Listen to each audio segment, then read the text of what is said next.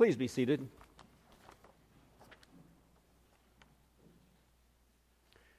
To those of you listening to us on the internet, to the men and women in our armed forces, wherever you may be, to our members and guests here at Beautiful Savior Lutheran in Milwaukee, grace be to you and peace from God our Father, from our Lord and Savior Jesus Christ. Amen. Word of God upon which we base our message this morning is both the Old Testament and the Gospel. You heard them read before. I recall just these words from Deuteronomy 2 and Mark 2. Observe the Sabbath day by keeping it holy, as the Lord your God has commanded you. 6 days you shall labor and do all your work. But the seventh day is a Sabbath to the Lord your God. On it you shall not do any work.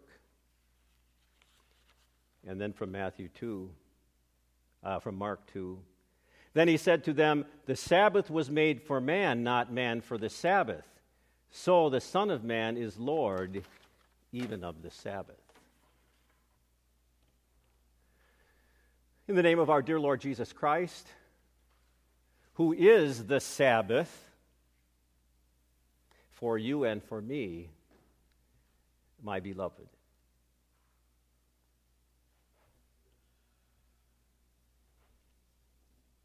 Observe the Sabbath day by keeping it holy. I'm sure that many of you memorized those words during your confirmation instruction, if you were confirmed as a kid. And then you also remember Luther's meaning. What does this mean? As we read before, we should fear and love God, that we do not despise preaching at His word, but hold it sacred and gladly hear and learn it. You know, when you take a look at observe the Sabbath day to keep it holy, you really have three components there. Observe or celebrate the Sabbath day. The word Sabbath means rest, the rest day, by keeping it holy, by dedicating it to be something very separate and special, a day different from all other days, dedicated to God. Now this commandment, the third commandment as we know it, was given to God's people as they stood at the foot of Mount Sinai. God was thunder and lightning and fire and smoke. And he spoke the words of the Ten Commandments before he actually wrote them down on tablets of stone for Moses. And so the people heard this. And the third commandment, God was telling his people, I want you to worship me on the seventh day of the week. That'd be Saturday. That's your worship day.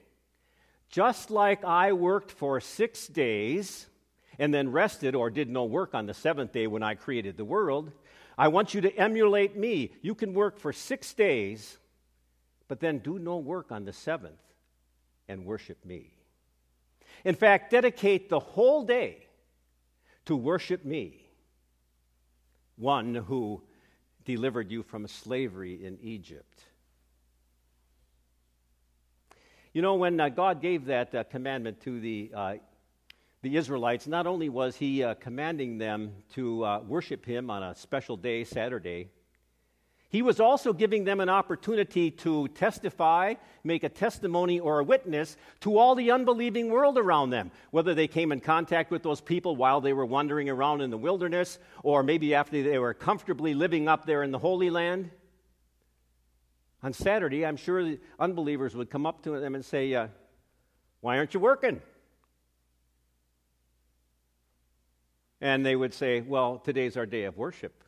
We aren't supposed to do any work. You're not supposed to do any work. You can be out there making money. I know, but our God told us that, he created the whole world. He's the only true God. He created the world in 6 days, and then he did no work. And he wants us to emulate him by not doing any work and worship him on this day.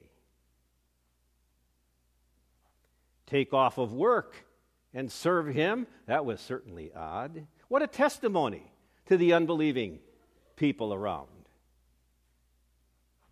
Sabbath, as I mentioned before, means rest. The visual aid that God was actually giving his people through this commandment was to look forward to a rest giver who was coming, and to look forward to eternal rest that you would have through that rest giver. And of course, we know that is Jesus. How was God going to give rest to the world? God was in Christ eventually reconciling the world to himself, not charging their sins against them. Were you ever in conflict with anyone in your life? And a whole lot of animosity built up between the two of you? How did it feel inside? Real good, right? Anxiety, sometimes your guts were churning.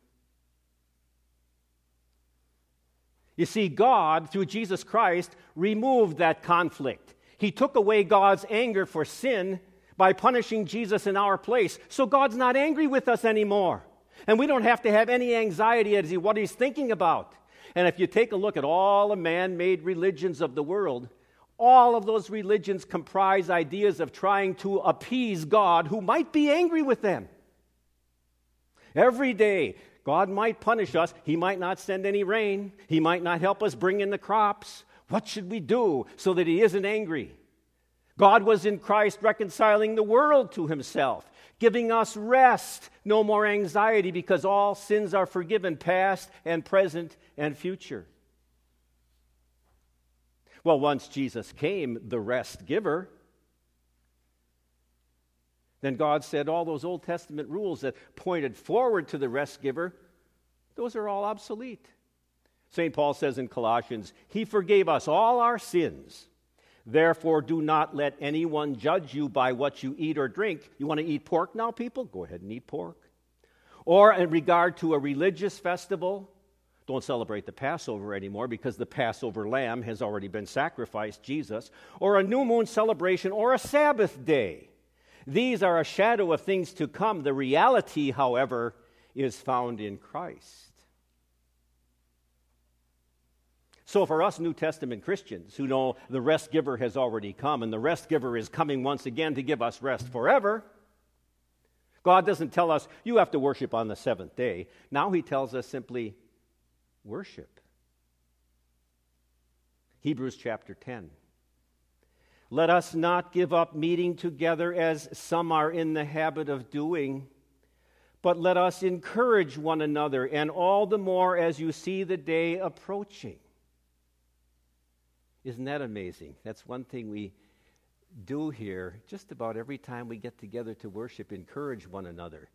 You know, I really love what we do here at Beautiful Savior. You know, years back, we would always have the ushers, you know, and after church, the ushers would nod to one row pew, and then they would go out, and nod to another pew, and then they would go out, and the pastor would stand there and shake all the hands, and everybody would go home. You know what? On many Sundays, I feel kind of lonely back there because nobody shakes my hand. You know why? Everybody's talking with one another. Wonderful. You know what they're doing? Encouraging one another. Listening to one another's problems. Listening to one another's joy. That's one of the beautiful reasons that we Christians get together. Let's not forsake the meeting of ourselves together. You know, the very early New Testament Christians, after they recognized that they were no longer obligated to worship on the Sabbath day because the rest giver had already come, they said, well, what day should we pick? Because we want to have a regular day where we get together for worship. And so they chose Sunday as a testimony to the triune God, because on Sunday, God began to create the world. On Sunday, Jesus Christ rose from the dead, Easter. And on Sunday, the Holy Spirit poured himself out on the disciples on Pentecost, a Sunday. What a wonderful testimony regarding the triune God. We worship on Sunday, Father, Son, and Holy Spirit. So just for a moment, as long as we're talking about worship, you know, on the Sabbath day, our Sabbath day is now Sunday, we should take a little time to define exactly what is worship. Ever think about that? Actually, it comes from the English word worthship, because God is worthy of our praise. But worship is acknowledging that the triune God is the only God who exists. Worship means acknowledging God as the creator, redeemer, and sanctifier. Worship is giving God our praise. That means telling him how good he is, honoring him, thanking him, and recognizing him as the giver of everything that you are and everything that you have. Now, with that in mind, there's 3 different ways that we worship. We worship God every day in everything that we do. The things that we do according, obviously, to God's will. That means that changing dirty diapers is worshiping God. Did you ever think about that? Paying your bills is worshiping God. Going in for your annual physical checkup, as much as you don't like to do that, is worshiping God. Mowing the lawn, worshiping God. Cleaning the bathroom, worshiping God. And of course, there's a second way that we worship. Sometimes you do that in your own homes by yourself, reading God's Word, maybe a family devotion. It's a second way to worship God. But the way that God is encouraging us and commanding us to do is corporate worship, where we all, Christians, all get together in a formal setting to praise him, to thank him, and to acknowledge him as the only God who is there.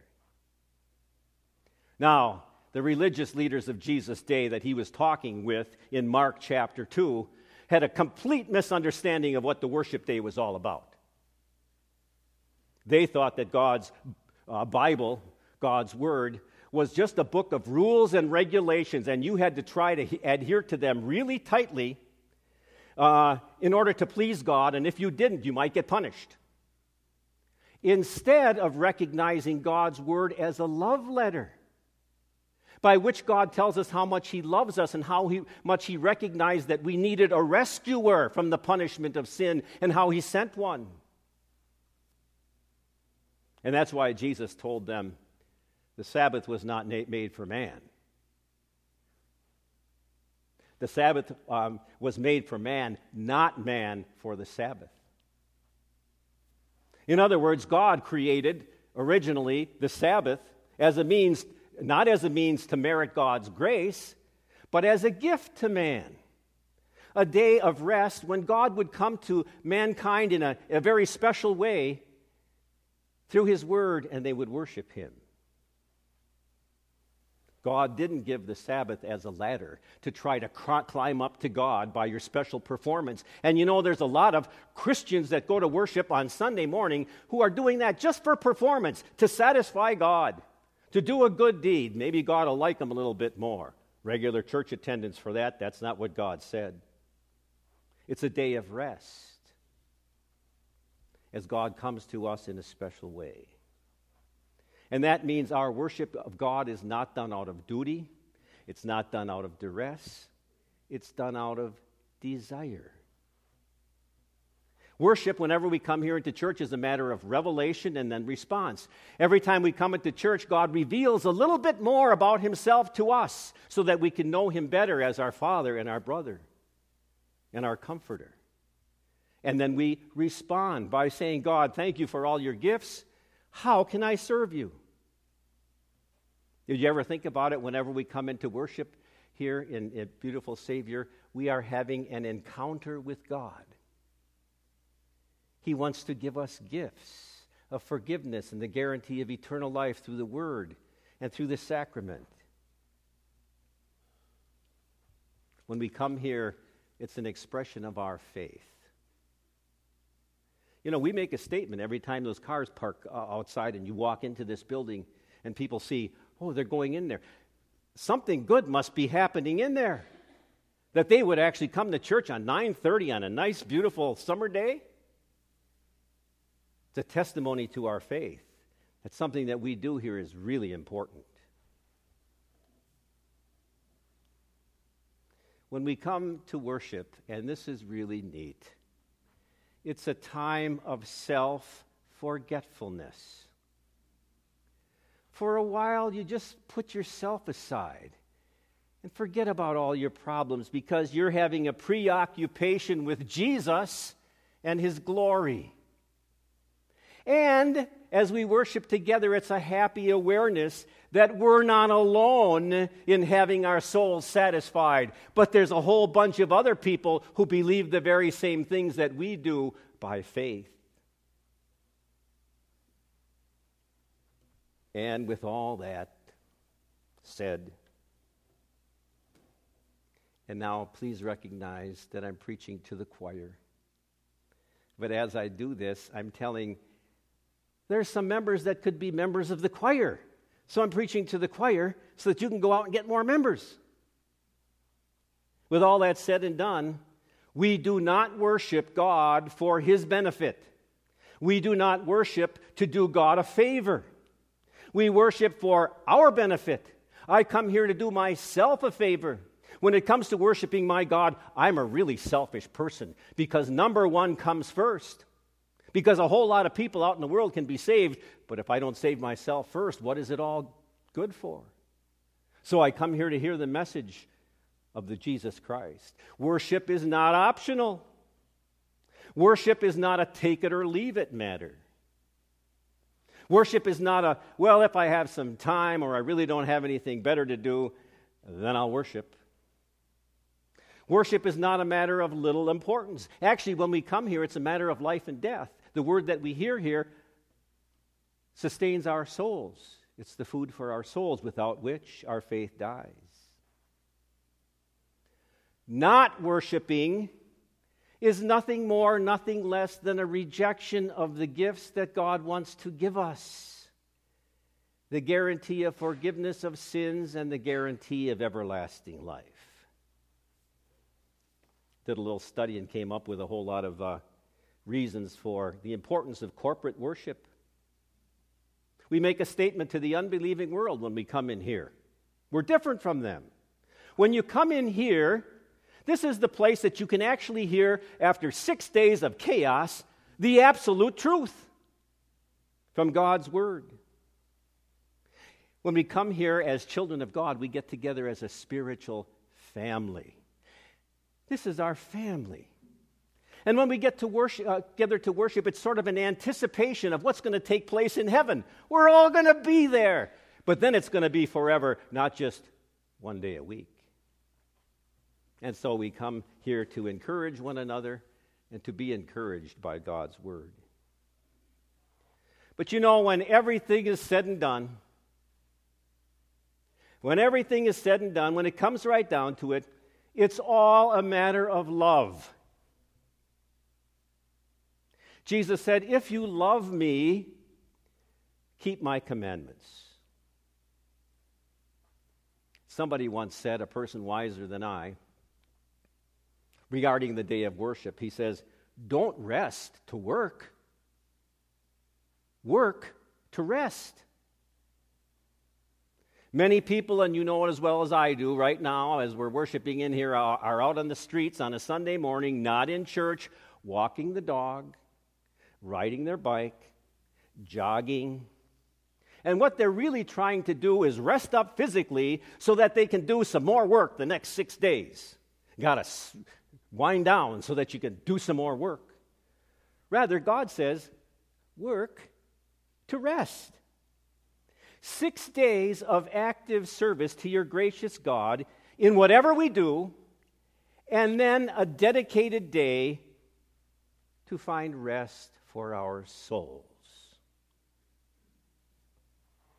Jesus, come to me, all you who are weary and burdened, and I will give you rest.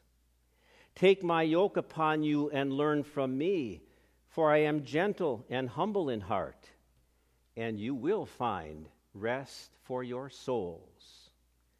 And God grant it for Jesus' sake, in the name of the Father, and of the Son, and of the Holy Spirit. Amen. Please stand. The peace of God, which passes all understanding, shall keep your hearts and your minds through faith in Christ Jesus. Amen. We confess our faith in the Nicene Creed on page 7. I believe in one God, the Father Almighty, maker of heaven and earth, and of all things visible and invisible, and in one Lord Jesus Christ, the only begotten Son of God, begotten of his Father before all worlds, God of God, light of light, very God of very God, begotten, not made, being of one substance with the Father, by whom all things were made, who for us men and for our salvation came down from heaven and was incarnate by the Holy Spirit of the Virgin Mary, and was made man, and was crucified also for us under Pontius Pilate. He suffered and was buried, and the third day he rose again according to the Scriptures, and ascended into heaven, and sits at the right hand of the Father, and he will come again with glory to judge both the living and the dead, whose kingdom will have no end. And I believe in the Holy Spirit, the Lord and giver of life, who proceeds from the Father and the Son, who with the Father and the Son together is worshipped and glorified, who spoke by the prophets. And I believe in one holy Christian and apostolic church. I acknowledge one baptism for the remission of sins, and I look for the resurrection of the dead and the life of the world to come. Amen. We take this time to gather our tithes and our offerings and our connection cards.